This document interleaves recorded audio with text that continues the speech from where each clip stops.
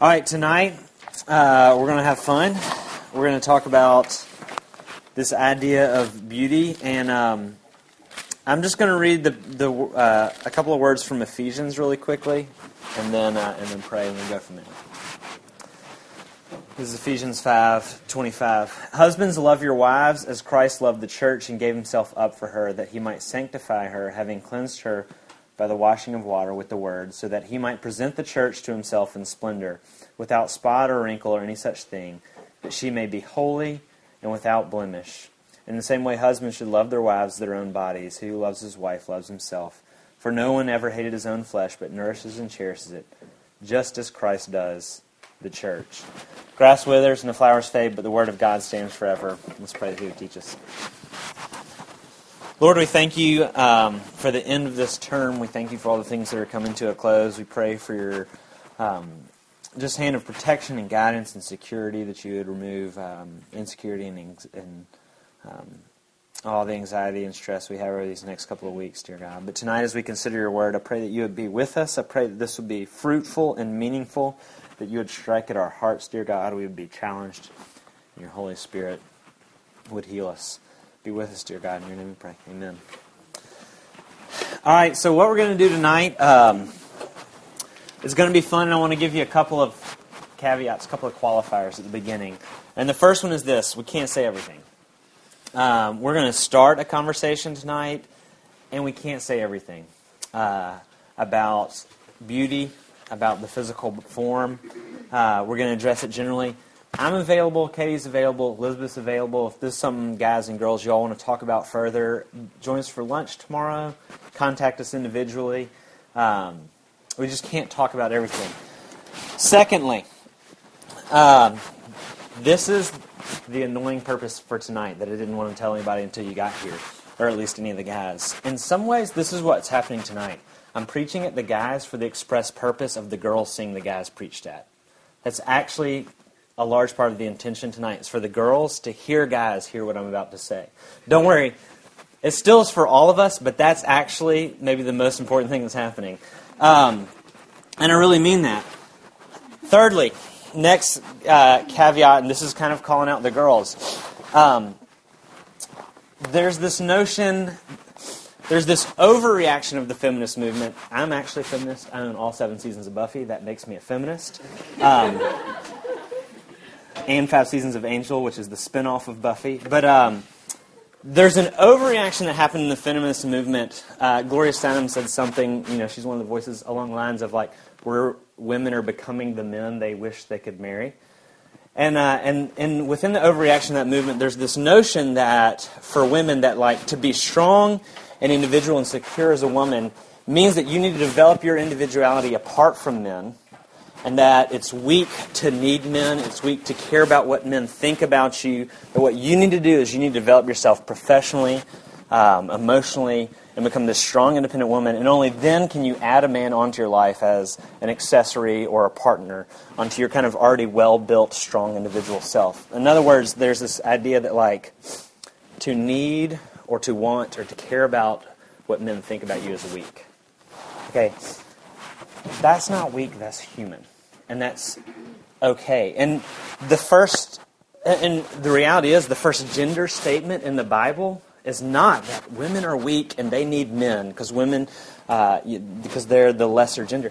The actual first gender statement in the Bible is actually man is incomplete without woman, man needs woman. The gender relationship in the Bible is not that one gender is of lesser value or lesser dignity or greater value or greater dignity. It's that both genders actually need each other. And so I'd urge you girls to not let your pride keep you from being honest about the fact that you care deeply about what men think. And you want to be, and you care about what they think about the way you look. It's okay for you to think that. You're actually made to think that. That is part of being a woman. The genders are to complement each other. This notion of trying to be an individual, powerful self apart from the other gender is just pride. That's all it is, and it's a lie. We know we're lying to ourselves when we conjure that kind of sin. So that last thing, that just leads into our first point, which is the purpose of beauty, and it leads right into the way women think about beauty. So we're just going to jump into that. And guys, this is what you need to know tonight. This is one of the first things that you need to know. But girls, you need to know this about yourself as well. But I suspect you already do. How are women supposed to relate to this idea of beauty? How are your bodies supposed to relate to this idea of beauty? That's our big question for tonight. And this is what guys need to know about women. What every woman wants with regard to their body is this, is to be seen completely and found to be beautiful. That's what these girls want. When Paul talks about marriage in Ephesians 5, he talks about how the mystery of marriage between man and woman teaches us about Christ's love for the church. And what Jesus does for the church is he washes her with the word so that he wipes away every blemish and every fault and every wrinkle and every inadequacy so that she can be beautiful and even presented as beautiful, so that she may be presented as beautiful without flaw to himself. And what we see is a glimpse into how women were made to feel about themselves, their relationship to beauty, what it's supposed to be. This is what it means, guys, for your mothers, for your sisters, for your friends, for your girlfriends, for your, Lord willing, for your wives, even for your daughters. What they desire with regard to their bodies is to have a man look at them and find them beautiful. And they all know that they stand before your gaze every day. They know that they stand, you girls, y'all know you stand before, you're consciously aware of the fact that you stand before everybody's gaze every single day. Whether it's just on campus, it's boys, it's girls. You're standing in front of your mom, in front of your dad, even your brothers, even your sisters, and you're even standing in front of your own gaze, and you're wondering, am I beautiful? I read an article last week, the psychologist writing about this phenomenon that these teenage girls are posting videos on YouTube of themselves, not particularly revealing, but just asking, will you watch my video and tell me whether or not I'm pretty? And it's destroying these girls because obviously people are very violent with their comments towards girls that kind of display themselves emotionally vulnerable that way. But this is a huge phenomenon. These people are writing about that girls are just putting videos on the internet and saying, well, somebody tell me that I'm beautiful. Y'all want to be found beautiful. And guys, at the end of the day, this is what a girl longs for with her husband. And I really mean this, is to take off all of her clothes and have her husband see her entire body and say, that's perfect. That's what I've been dying for. Girls want to be found beautiful. Now, girls, this is what guys want. With regard to this idea of beauty and bodies, guys want to encounter beauty and merge with it. We want to be transfixed by it, captured by it. The first words that actually man speaks in Scripture, it's always interesting to consider the first thing God says and the first thing man says in Scripture. But the first thing Adam says in Scripture are not, we praise you, God, Jesus, you're awesome, or anything like that. It's actually, he says these words, bone of my bone, flesh of my flesh. And what he's reacting to is the creation of woman. And what Adam is saying at that moment, what his first words of man are, is this, that is awesome. Woman is created, and Adam looks at it and says, that's awesome. It's the language of the book of Song of Solomon. It's the language from Proverbs. Men were made to encounter beauty and to merge with it, to be transfixed by it, to be connected to it, to be intoxicated by it. This is all throughout Proverbs. Proverbs 5:18, let your fountain be blessed, rejoice in the wife of your youth, a lovely deer, a gracious doe. It's vulgar, not vulgar, it's graphic terms. Let her breast fill you at times with delight. Be intoxicated always in her love.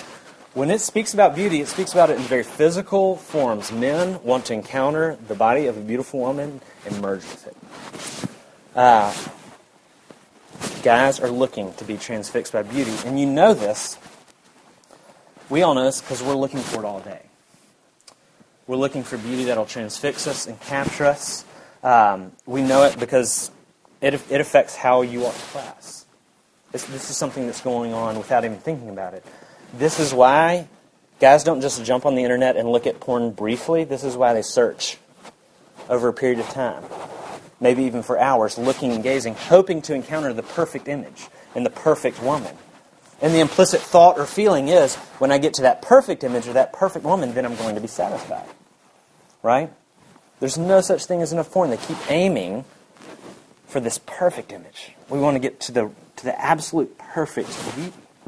We're always looking and never finding. Men are looking for beauty and never finding. And women are always aware that they live before the gazes of the world and the gaze before men, and yet never feel beautiful. Why? Women want to be found beautiful and never feel it. Men want to find beauty, but can never find it. Beauty's been distorted. This is what happened in Genesis 3. One of the first things that happened when sin entered into the world, when Adam and Eve sinned against God, is their relationships with their bodies broke. It's actually the first thing they noticed. They noticed that they were naked, and so they clothed themselves. The first thing that happened as soon as sin entered in the world is women started to hate their bodies. And men started to hate their bodies even. And they started covering it. They started to feel shame about it. They started to cover it up to make it more presentable. This is the first time that we started to believe that the way to beauty is to cover and to hide and to put makeup on and to take this body that we're now ashamed of and craft it and work on it and shape it until I no longer feel shame. So that one day maybe I'll be found beautiful again if I work hard enough at it, right? And men started to believe that the way I find beauty is to find women that do that the best. And this is why all throughout Scripture there are warnings about being attracted to this distorted view of beauty. Namely, beauty is the shape of your body. Proverbs 6:25, don't desire the adulteress her beauty in your heart. Don't let her capture you with her eyelashes. He's saying chasing external appearances is foolishness. Proverbs 11:22, like a gold ring in a pig's snout is a beautiful woman without discretion. What he's saying is the appearance on the surface might be beautiful, but once you pull on it, once you engage it, you find out it's a mess. And that's a warning to both men and women, that proverb. It's a warning to men about looking on appearances alone and how foolish that is. But it's also a warning to women who are consumed with and spend their time and their anxiety and their energy freaking out and counting calories and exercising and dressing up and crafting a body that has the external appearance of beauty. But that woman hasn't invested herself in developing wisdom and character and discretion. Peter in 1 Peter 3 actually calls women, he says, don't let your adornment, the thing that's attractive about you, don't let it be your jewelry or your hair or your body, but a spirit that's quiet and gentled by God's love. Peter calls that imperishable beauty. And what he's not saying is he's not saying that women should be quiet and shouldn't talk. What he is saying is he's talking about women whose soul is quieted, whose soul is no longer racing and anxious because it's found rest in Jesus. It's talking about the quiet of your heart and soul when you finally get off the performance treadmill. Right? The Bible's full of warnings against believing beauty is external and full of warnings against being attracted to just external beauty.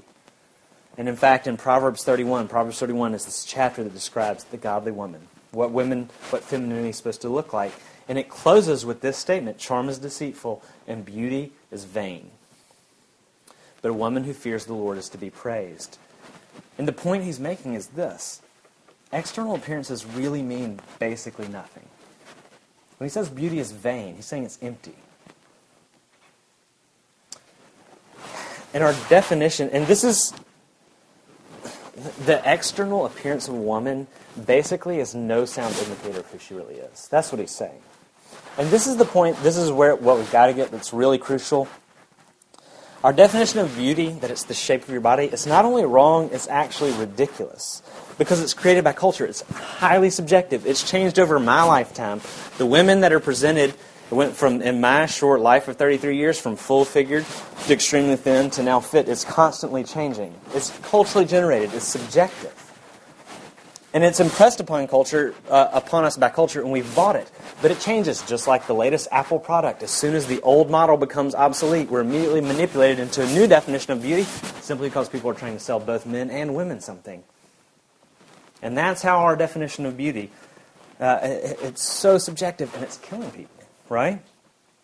The images that both men fawn over and women want to be, they're not even real images anymore, right? They're photoshopped. They're actually cartoons. Men are fantasizing about cartoons and women are trying to look like cartoons. What you see, I mean, this is just true. The Sports Illustrated swimsuit issue is largely a graphic novel, is basically what it is. There's no real pictures in there. And people are getting killed being oppressed by cartoons. And this is the reality. And you think this wouldn't be true of you, but it is true of you because we're not above our culture in this regard. If you weren't born in this country at this point in time, you wouldn't think that being skinny and tan was beautiful. That's a distinctly American idea at a certain point in history. If you were born in the ancient Near East in Israel, you would actually think thin and tan is so unattractive. Because that's the way that culture thought about beauty. That to be more full-figured and to be pale meant that you're wealthy, that you're taking care of yourself, that you come from a great family. That was very beautiful. It's culturally generated. It's constantly changing. It's not the same everywhere on the globe right now. It's not the same everywhere, even in the United States right now. And what we've got to see, both men and women, on this, but maybe more so men, it's actually our weakness, our spinelessness, our lack of character and strength that allows essentially big business to wreck our lives and our understanding of beauty and to wreck our marriages by just saying, well, whatever they tell me beauty is, I'm chasing after that. Because they know exactly what they're doing, and they're just creating images to manipulate us into buying their products. And in so doing, they're handing us a false definition of beauty that's killing us and killing women. Beauty is not the shape of your body. It's not your ability to craft it or shape it or cover it or dress it. And as long as you operate that way, and as long as men and women operate with that understanding, this is what happens. First thing that happens is it alienates the sexes from one another. Men have commodified women, and women have commodified themselves. We're complicit in this. Women feel alienated from their bodies. You feel you hate your body. And here's the thing about it. The women who fit the cultural ideal hate their bodies, and the women who don't fit the cultural ideal hate their bodies. You're desperately afraid it's going to betray you at some point, if it hasn't already. Maybe you already feel betrayed by it. And this is just one of those things, like, guys, you need to hear this, because women feel so alienated by their own bodies because we've said in our actions and in our hearts to women, you're kind of mostly valued on the shape of your body. And this is what girls in this room feel tonight. This is what girls trying to figure out what it means to be a faithful Christian feel, is this. Why should I care about character and not the shape of my body? Because nobody else cares. Especially guys. Why should I care about character instead of the shape of my body? And girls are terrified that if I trust Jesus on this one, guys aren't going to notice me. So it alienates the genders from each other. It's oppressive. The reason women starve and exercise and even mutilate their bodies is because they've been oppressed by this cultural ideal. Every day, y'all are aware that you're and feel that you're being evaluated. And you're evaluating each other as well. This is not just guys and girls. You girls, y'all are dressing and presenting yourself to the world just as much for the sight of girls as you are for guys. And so every day, you're oppressed by the notion that your body's failing you. And it's weary to you. So it alienates the genders. It's oppressive. It's self-destructive. We're not going to talk about eating disorders and self-mutilation tonight. That's too much for one sermon. But those are present everywhere. And they serve examples of this, how we destroy the thing that's the greatest source of unhappiness. And that's why they're so prevalent. At the end of the day, we always destroy the thing that's the source of our greatest unhappiness. And so you feel unbeautiful. You feel unbeautiful, and so you punish your body. So it alienates the genders. It's oppressive. It's self-destructive. And lastly, it's destructive to marriage.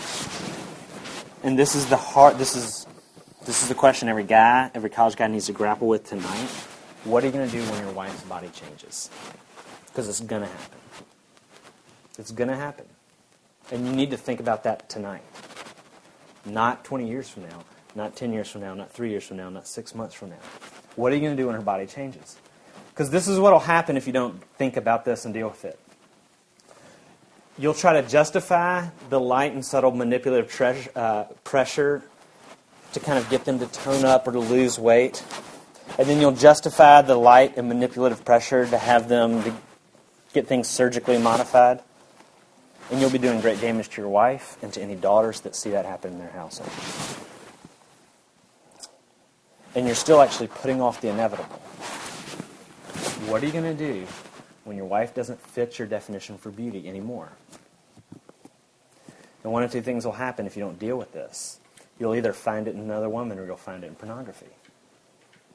And it'll be so much easier because all along you never actually treasured your wife or thought she was beautiful because of who she was. You just hoped she would stay hot. So you already had a weak marriage from the day you entered into it. Our interaction with this definition of beauty and all the different ways we encounter it, is liturgical. And what I mean by that, what liturgy is, when you do something over and over and over again for the sake of pressing the realities of that thing into your life. That's why church has very regular liturgy. When you go to Grace Pres, you come into God's presence, you become convicted of your sin, you confess your sin, you're assured of salvation, and then you hear a word from the Lord. That's a liturgy. So those truths break into your life. Interaction with pornography is liturgy. Interaction with this definition of beauty over and over again is liturgy, and it presses itself more deeply into your soul every time you go through that liturgy. Every engagement further ingrains this kind of sinful and destructive view of bodies into our hearts and our minds. And what guys need to know is that no women want to do what you've come to fantasize they want to do in the videos you've seen. And the only women that ever do that, the only reason they do that is because they're so afraid of not having a man that they're willing to debase themselves in those ways. Engaging in pornography, and I'm not just talking about hardcore, but also the lighter, more subtle, maybe even socially acceptable, I can watch it with other people in the rooms, lighter forms of just sexually aggressive films and pictures, whatever it is, it deadens your capacity to be sexually stimulated by your spouse because you've trained your body to be aroused by essentially cartoons, right, that neither look like real women nor think sexually like real women.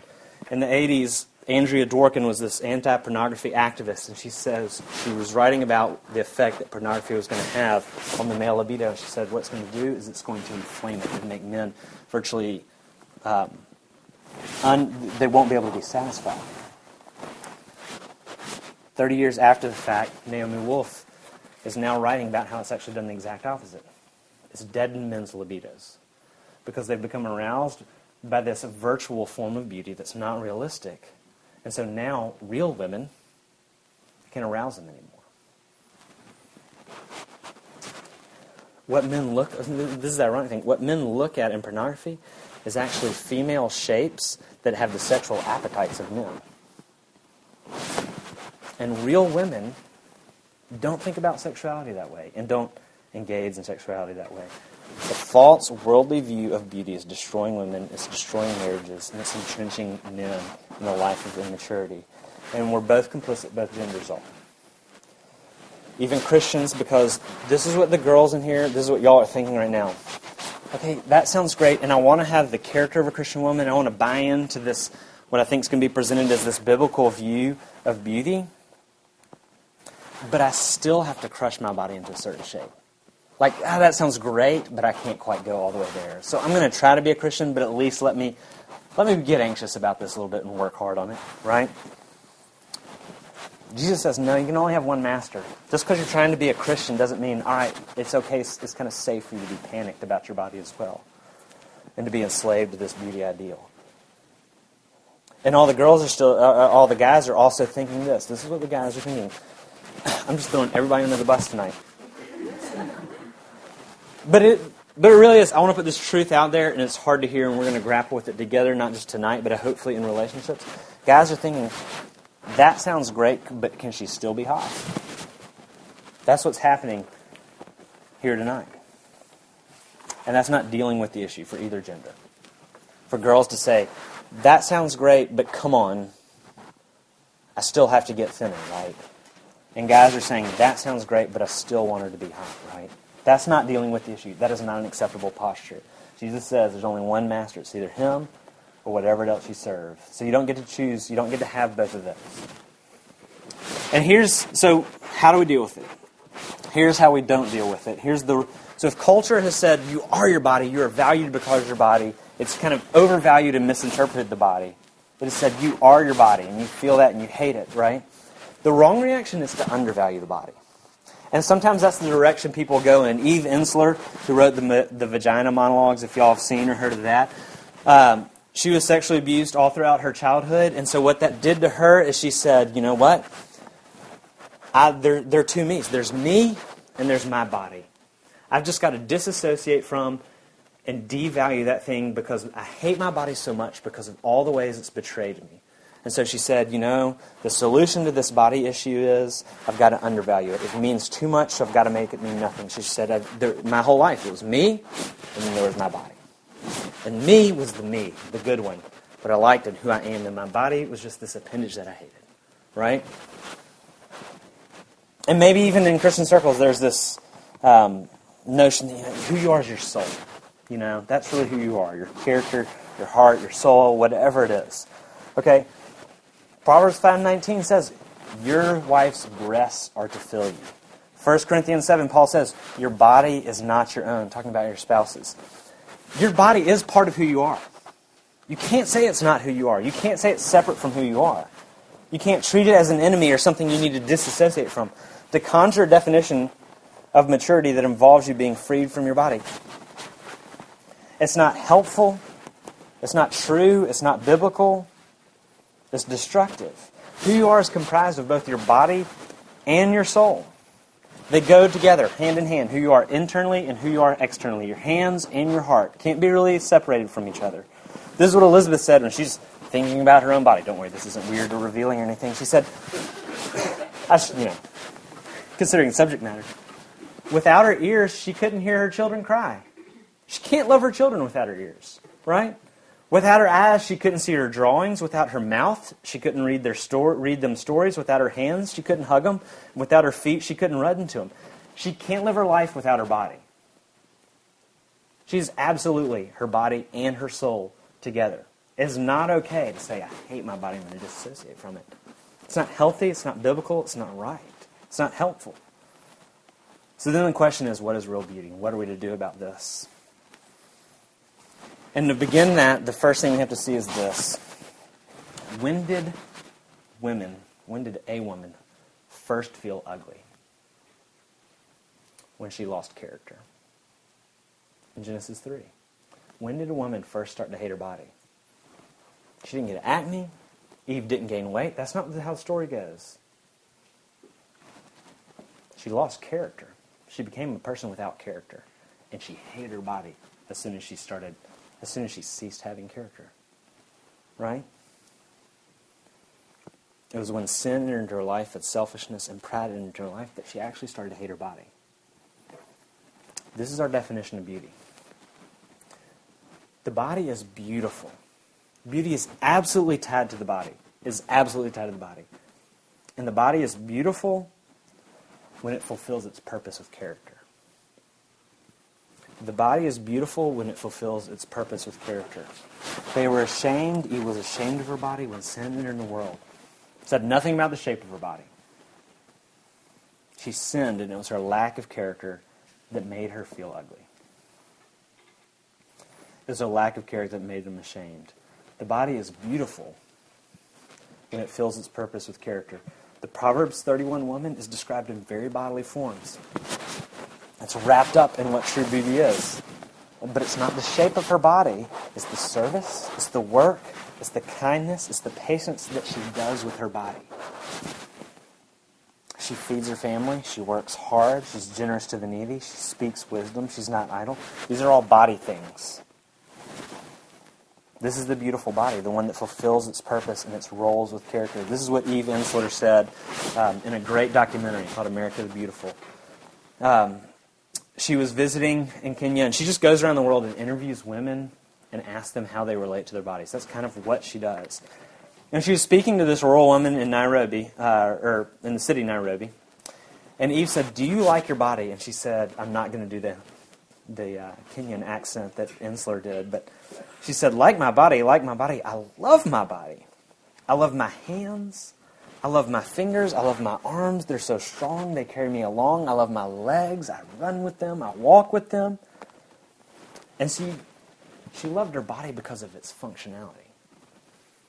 And she said, "Eve, do you love your body?" And Eve said, "I don't know how to do that."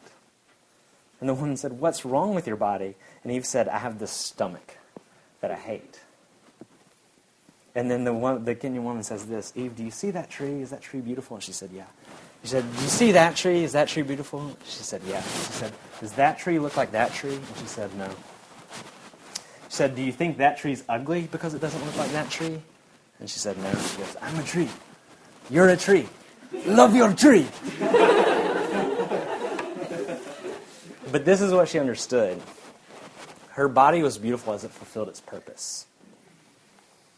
Last year, we took USC students to Athens, Greece, and one of the things we did is there's this ministry to Nigerian prostitutes who've been sold into sexual trafficking, into sexual slavery in Athens, Greece, and from 11 o'clock at night to 4 o'clock in the morning, there's this small ministry called New Life. And what they do is they go out and just provide tea and warmth and comfort and fellowship to these 18-year-old prostitutes that are all high. And they build relationships slowly over time until these girls trust them. And it takes months and months and months. And then eventually the girls will ask, is there a way for me to get out of this? But it's just months of every night working from 11 to 4. And all these people that do this, there's only about 4 of them who go every night from 11 to 4. They all work during the day. And one of the girls, the girl that led it, her name was Annette. She was from Australia. She was very plain in appearance. She had bad teeth. You wouldn't have picked her out of a crowd. You wouldn't say she's attractive. She wouldn't draw your attention. And she ran this ministry. She lived in Athens, Greece. She was away from all of her family. She worked every night from 11 to 4 on a volunteer basis while she was working during the day. She was loving on people that nobody else loves or even knows exist. Annette will never be praised. She's never going to be appreciated. She's never going to be known. She's just going to give and give and give and sacrifice and die for these women, hoping that she can save a couple. Right? And it was beautiful. One of the freshman guys the next day made this remark: how in the world is Annette not married? And you see, at that moment, the men in the group saw Annette and they saw beauty. They saw transcendent, powerful,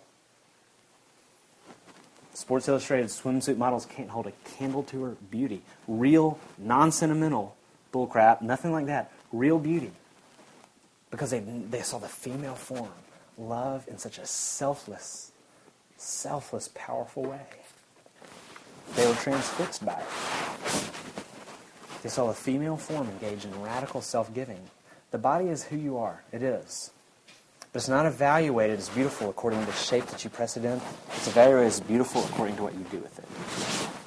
And guys, we're trying to skirt the issue. I don't want to be shallow, but I'm going to be shallow enough to at least first discriminate along the lines of looks because I want to merge and engage with a great-looking body. And girls are trying to skirt the issue too. I want to have character, but let's be honest. I can get my body the right way. That'll make me feel beautiful. Both of those postures are idolatry, and Jesus will have nothing of it. So what is the solution? And the reality is this: the kind of transformation that has to take place for men and for women to no longer evaluate and assign significance or give attention or praise affection to someone simply on the basis of their physical appearance or the shape of it, the kind of change that has to happen is huge. And trying harder, if you come to RUF, this is one of our mantras, trying harder just doesn't work.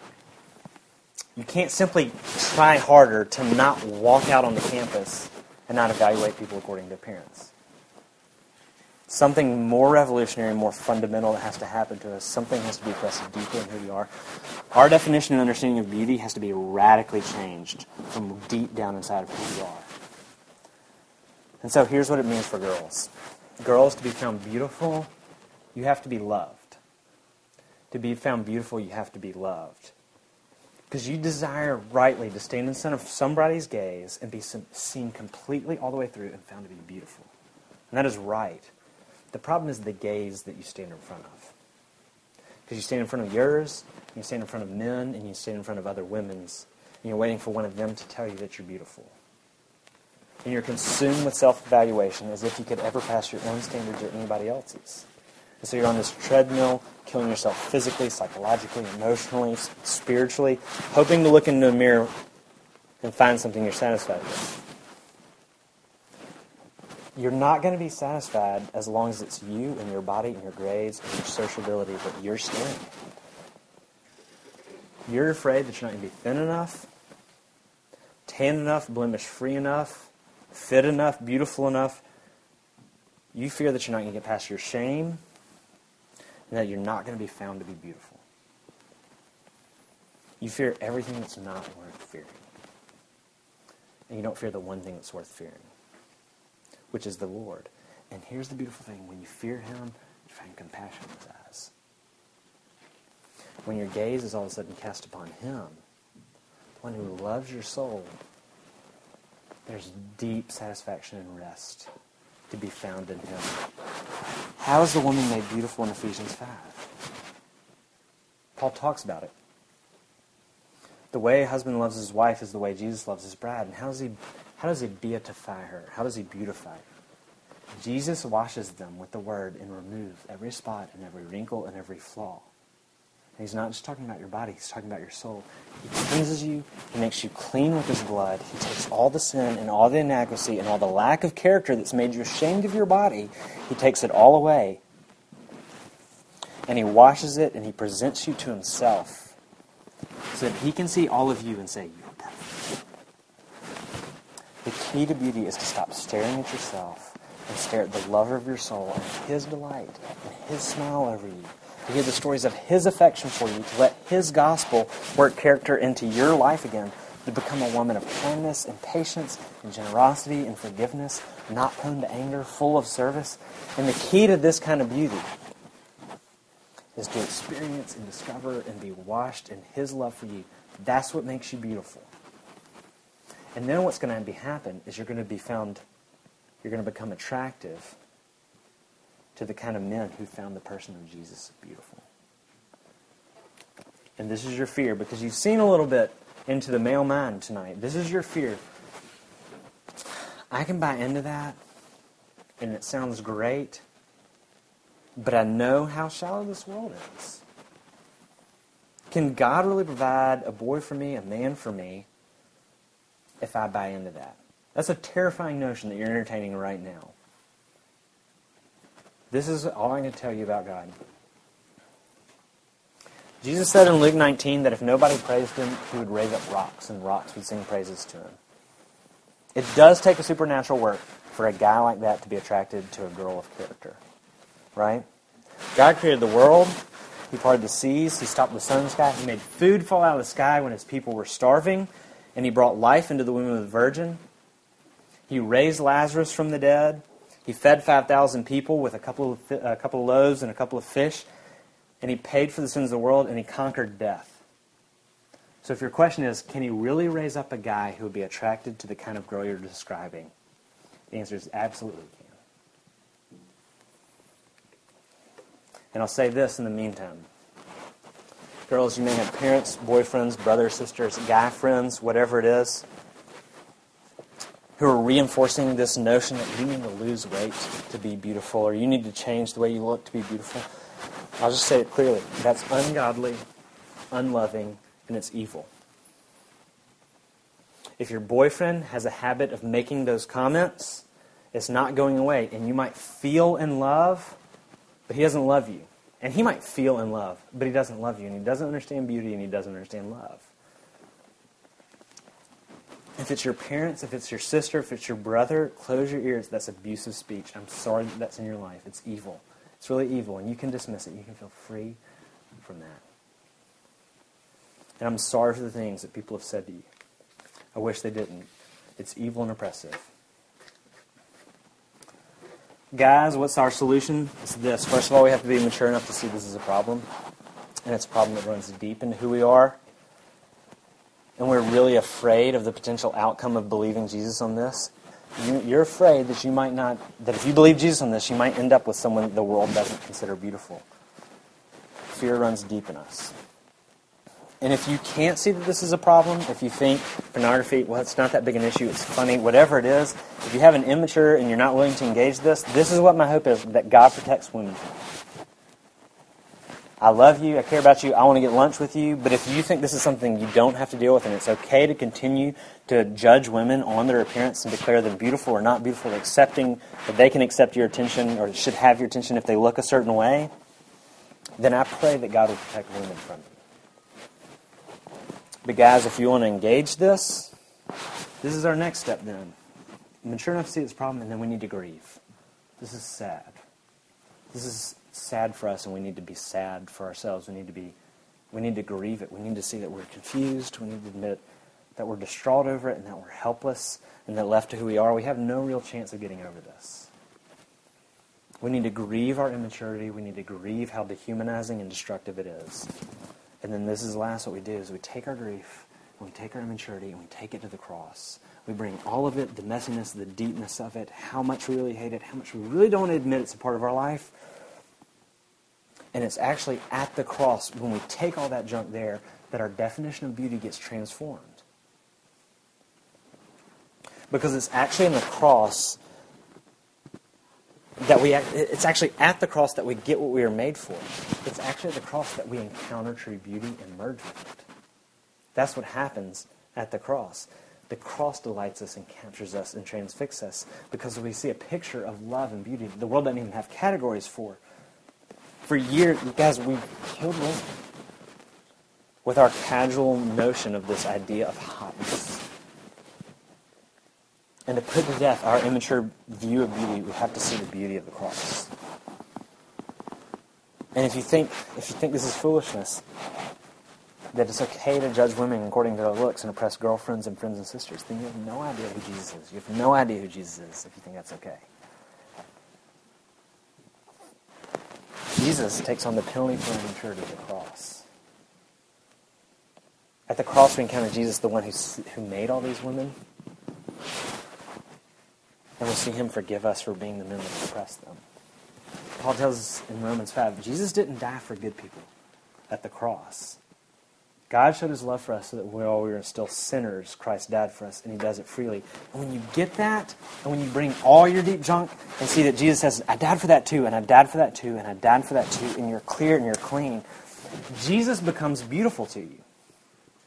And when he becomes beautiful to you, guess what really happens? This is what's amazing about this. This is what's beautiful about it. When Jesus becomes beautiful to you, then his daughters that look like him become beautiful to you as well. You see what happens? Your definition of beauty got transformed. When you see the daughters of King Jesus act in kindness and in generosity and in patience and in graciousness, then you actually find them truly, deeply, powerfully beautiful, regardless of shape. And the nets of the world will transfix you. Let's pray.